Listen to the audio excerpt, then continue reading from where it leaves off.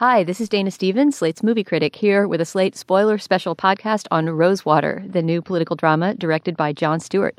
And joining me from D.C. is Dave Weigel. Hi, Dave. Hi, Dana. You are a reporter at Bloomberg Politics.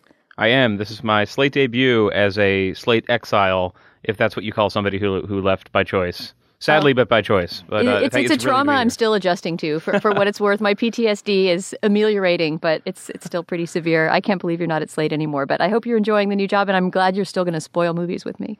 Oh, no, I'm excited to spoil this one.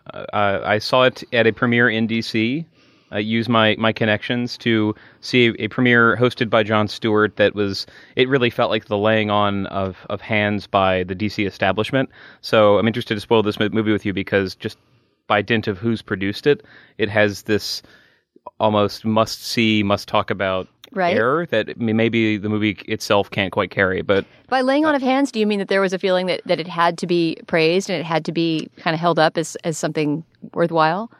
Definitely. That was the feeling I got from it. And I haven't seen a backlash yet, but I don't know. I'd like to hear how you describe the goings-on, and we could go into what worked and what didn't. And I can talk a little bit about how... I mean, this is a movie that's hard to talk about without the metatextual facts of who produced it and the message and the place that it's appearing in. I agree. I think that's why we should start to some degree with the metatextual facts and why I'm interested in what the atmosphere was like at the DC screening. Because as I say in my review of the movie, I don't think it's really possible to write about this movie without a conflict of interest. If you have any affection for Jon Stewart's show or kind of long-standing relationship with it, the way I do, and I think lots of people who go see this movie will be seeing it because of him. So it's not really a case where you can objectively separate the two things and say, let's just talk about Rosewater as a movie, though I do want to get to that.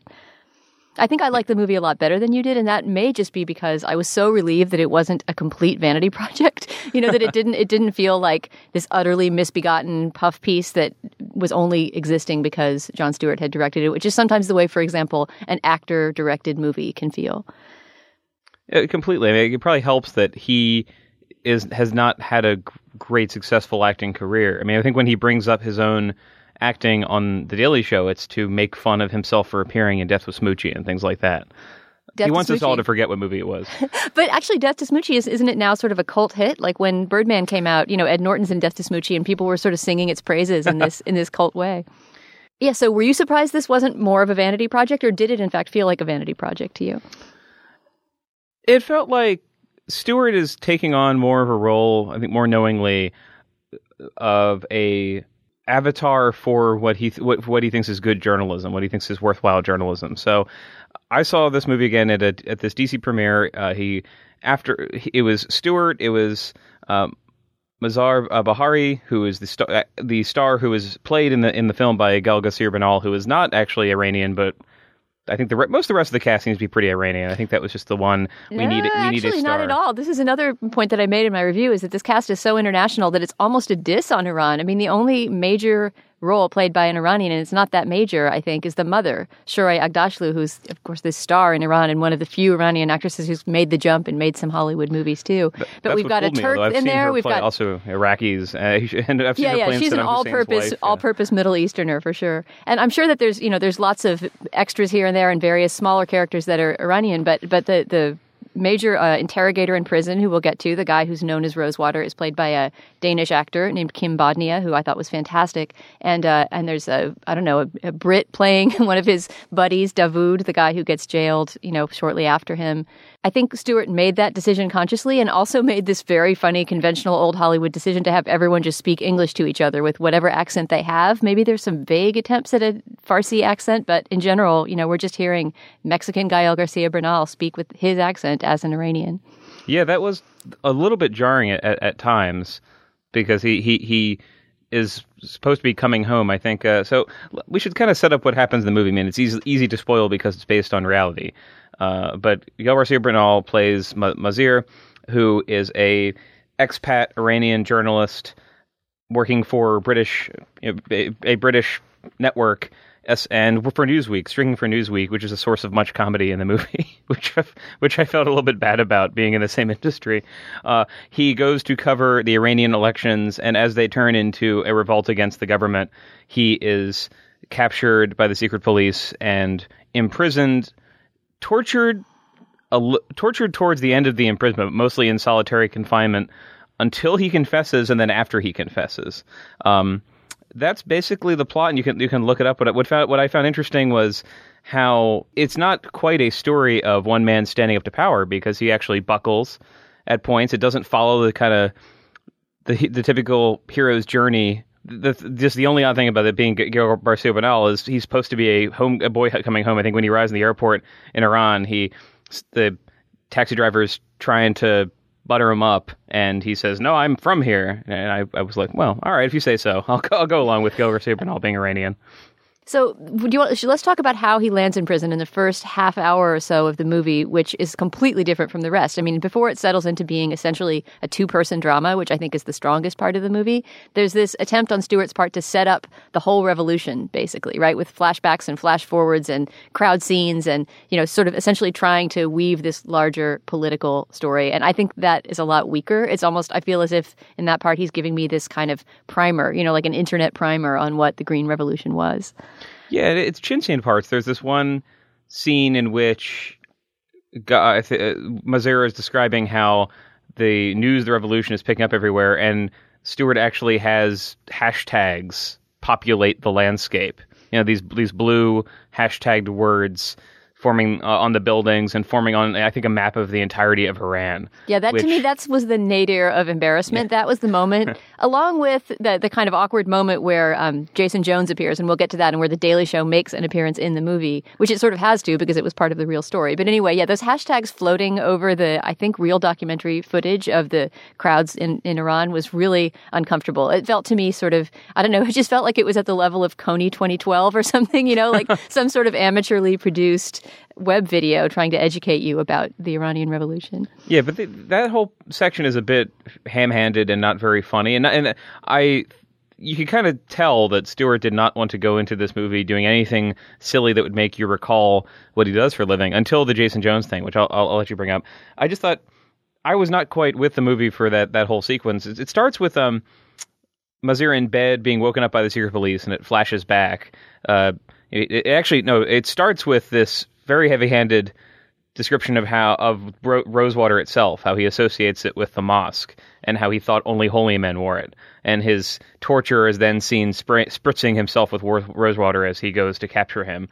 But when Mazera wakes up, his mother, Shuri Ashtaglu, is sort of standing and trying to do what she can before these guys capture her son.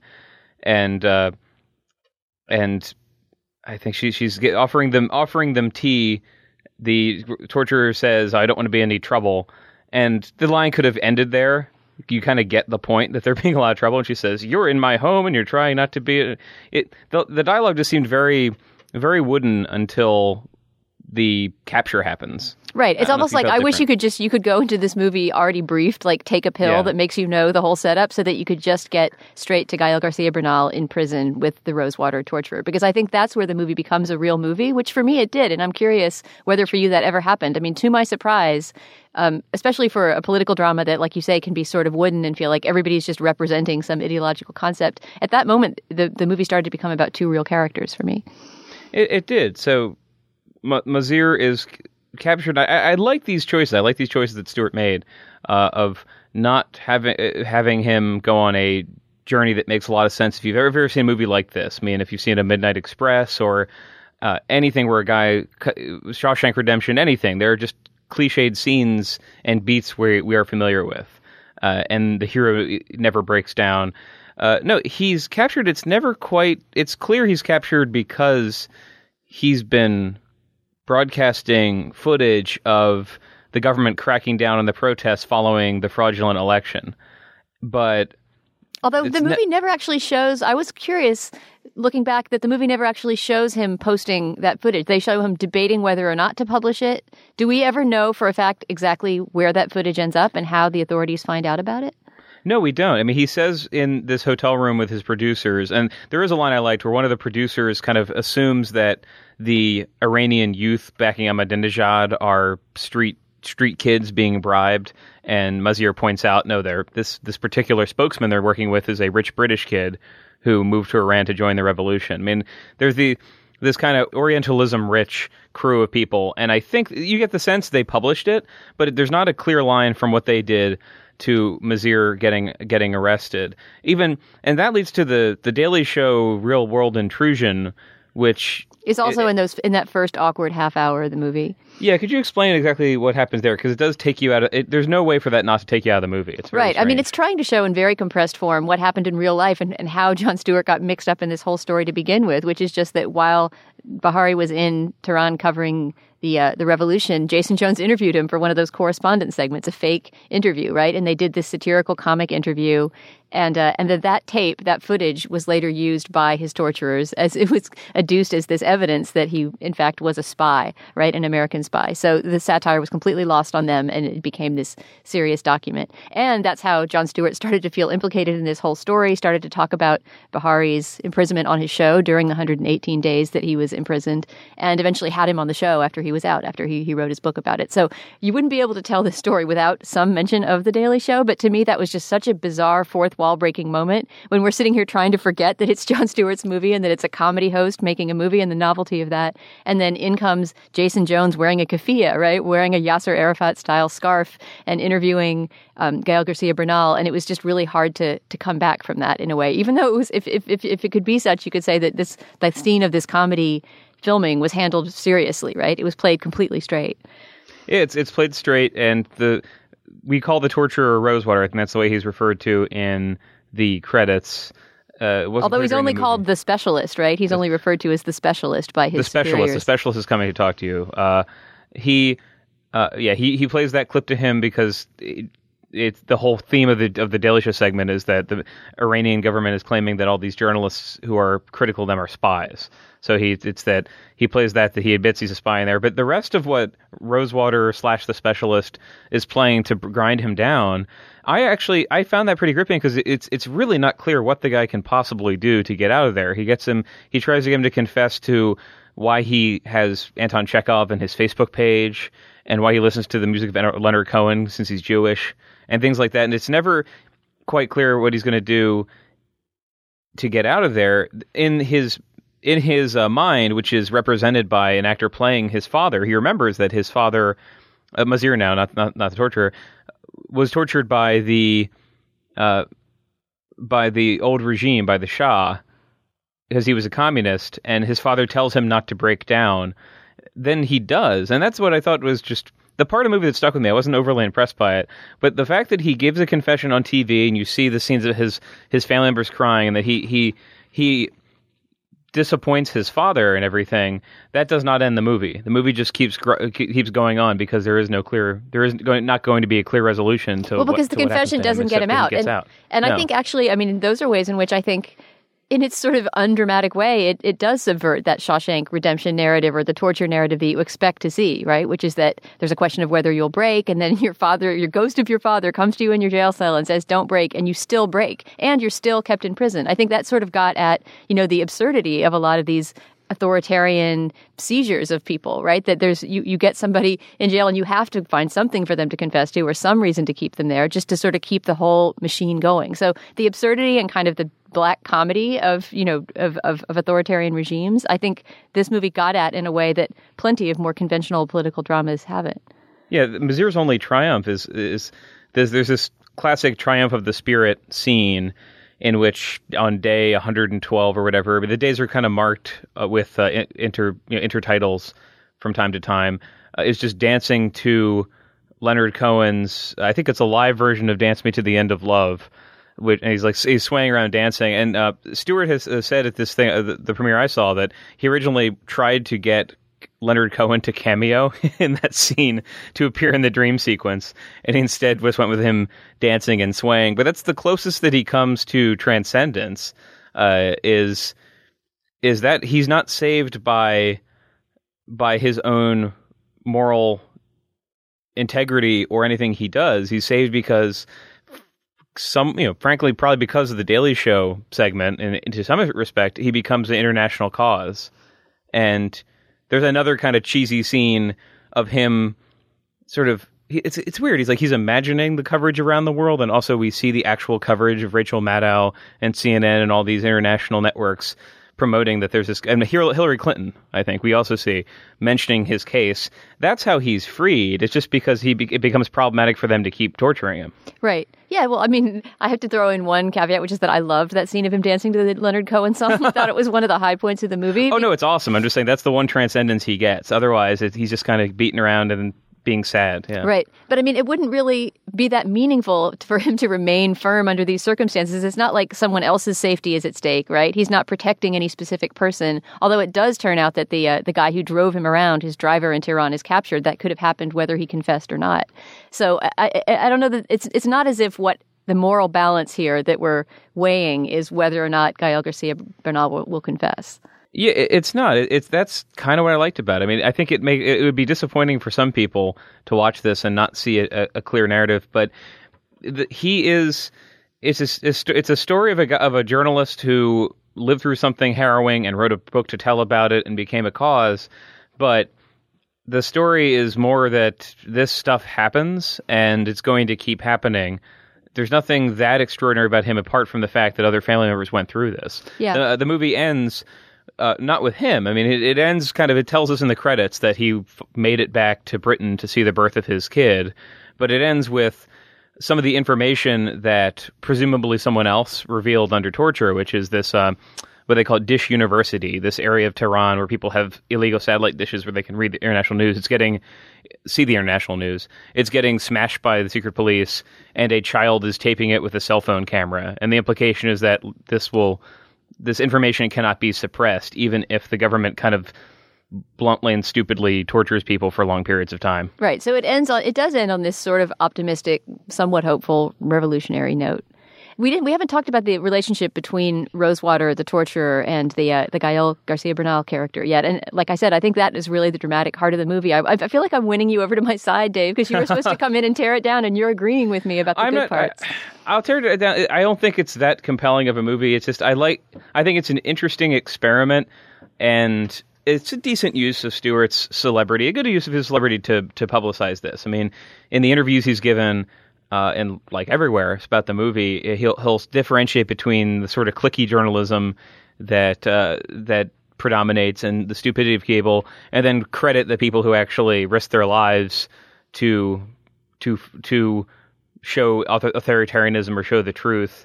And I think so. It's a good use of what Jon Stewart has in the world, but it's not that fun as a movie apart from a couple of scenes. Yeah, I mean, I wouldn't recommend people go see it. I'm just glad it exists. See, I actually, depending on the person, I might recommend that people go see it. If you like a sort of low-key political drama, something that's not a super high stakes saving the world, but is more just about sort of the experience of political imprisonment, I thought it was pretty powerful. And I really do love those scenes, for example, as long as we're spoiling here. We haven't really given away anything. But that scene toward the end, the big scene where Gael Garcia Bernal's character kind of baits the hook and starts telling all these strange sexual stories about his experiences at massage parlors, completely fabricated, because he's put together over the course of his imprisonment that this guy, Rosewater, is kind of turned on by such details, right? Like when they're ransacking his apartment at the beginning, he keeps calling everything pornography that he finds, including The Sopranos, and just, every random CD or movie that he finds. And that Gael Garcia Bernal starts to put together that he's obsessed with sex. And so he starts to spin these kind of Scheherazade-like tales to essentially kind of keep the guy amused and quiet enough that he can get out of the sessions, right? What is his exact goal in telling those sexy stories? I think it's just messing with the system because there is no clear way out of it, and there's nothing he can do or say that is guaranteed to save him.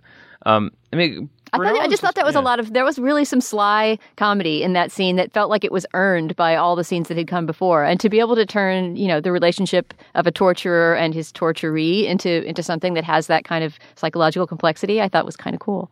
Yeah, I mean, if the first 30 minutes are wooden, the humor actually all comes during the prison scenes. And it's there's nothing to look at apart from this dank, not like a stone prison. It's just it's a bland corporate kind of structure that's just very dark all the time, with one prison yard where you can almost see the sun.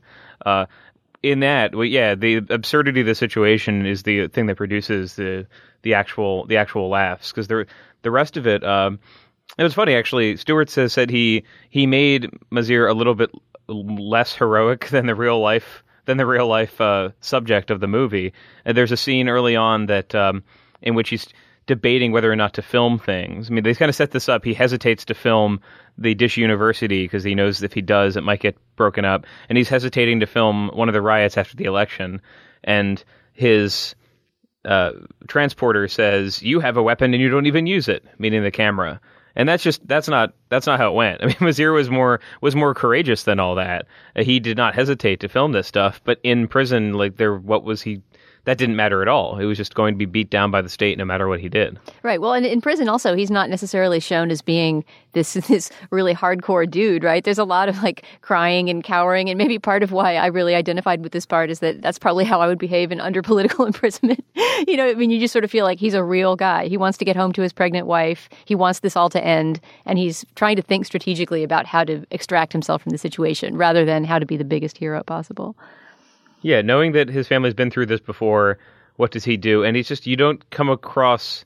I mean, he is not going to go in the pantheon of cinema prisoners like Cool Hand Luke and Tim Robbins in The Shawshank Redemption. There's nothing he does that is that heroic. He's just annoyed. He's annoyed and scared and makes fun of it sometimes and dances one time, but otherwise it's just monotony that he knows... He knows he's the latest of his family to live through. That's not metatextual. I mean, that's within the movie. You are told that other family members have gone through this thing. That is richer than the average prison movie, even if the way that the drama's unspooled is not. The one thing I thought it was a choice, maybe, but it looks like it just might have been accidental. The Rosewater torturer, or just Rosewater, we keep calling him, looks exactly like his supervisor. And that was a really poor casting choice, right? Putting two characters in similar positions of authority, essentially Rosewater and his boss, the guy who was pressuring him. We see that downward pressure on him to get confessions out of Bahari, but they look exactly alike. So it takes a long time to figure out what's the deal with these two torturers and which one is doing what. Yeah, completely. And I thought that might have been a choice, and that the state was so bland and chintzy that these guys look the same. It just made it kind of unclear. I mean, it's just, I kept going back and forth on whether the monotony of this very long prison stuff, which is about an hour of the movie, if that was intentional and we were meant to feel trapped, or if it was just kind of randomly put together. I mean, it's chronological, but it skips to days with not even much of a countdown. I mean, you're aware that his wife is pregnant. There's a scene of her being fairly pregnant in the beginning, and he jokes that she's only a month in the pregnancy. And then there's a phone call that he's allowed to make where she looks about as pregnant as she did before. But there's not a ticking clock that he's trying to get there before his kid is born or anything.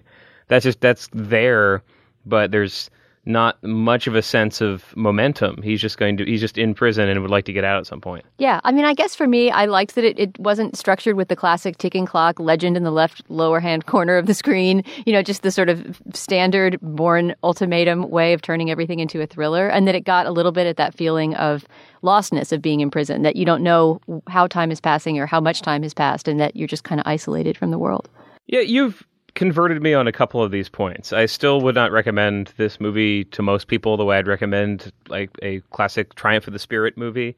I appreciate that it exists, and I appreciate the unglamorous nature with which it treats the stuff, but I found it a little bit monotonous. I mean, a little bit didactic in the way that Stewart can sometimes get when he's criticizing the media. I mean, I'm glad he does it, but it's not always that fun to listen to. Yeah, I would agree, but I think that the didacticism is in the frame. I think it's like a sandwich with didactic bread and really interesting filling in the middle when he kind of gets away from the ideology of trying to frame the revolution for us or give us hope that, there will always be somebody to film Dish University at the end. I think the stuff that happens in between that is the interesting stuff. And one last short question for you before you go, Dave. Would you look forward to another movie from Jon Stewart, or would you be happy if this was the beginning and end of his career as a director and writer?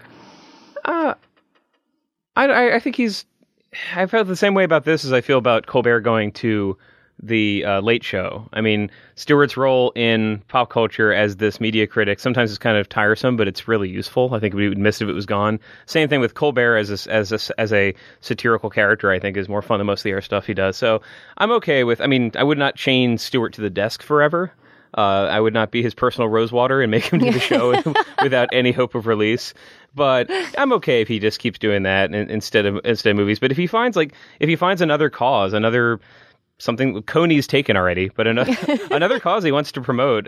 I wouldn't stop him. I mean, I'm glad to have learned this story, even though I didn't have a ton of fun watching it. Yeah, no, I feel like whatever part of him that goes into making The Daily Show that is a director, the part of him that is, creating a narrative work from scratch, has it in him to be an interesting film director as well. And I wouldn't be against him picking up the camera again. All right, Dave, thanks so much for coming in. And please tell me next time you want to spoil something, because it's always fun to spoil with you. Oh, it's always great. Thank you. Our producer is Chris Wade. The managing producer of Slate Podcasts is Joel Meyer. And the executive producer of Slate Podcasts is Andy Bowers. For Slate.com, I'm Dana Stevens. It is Ryan here, and I have a question for you. What do you do when you win?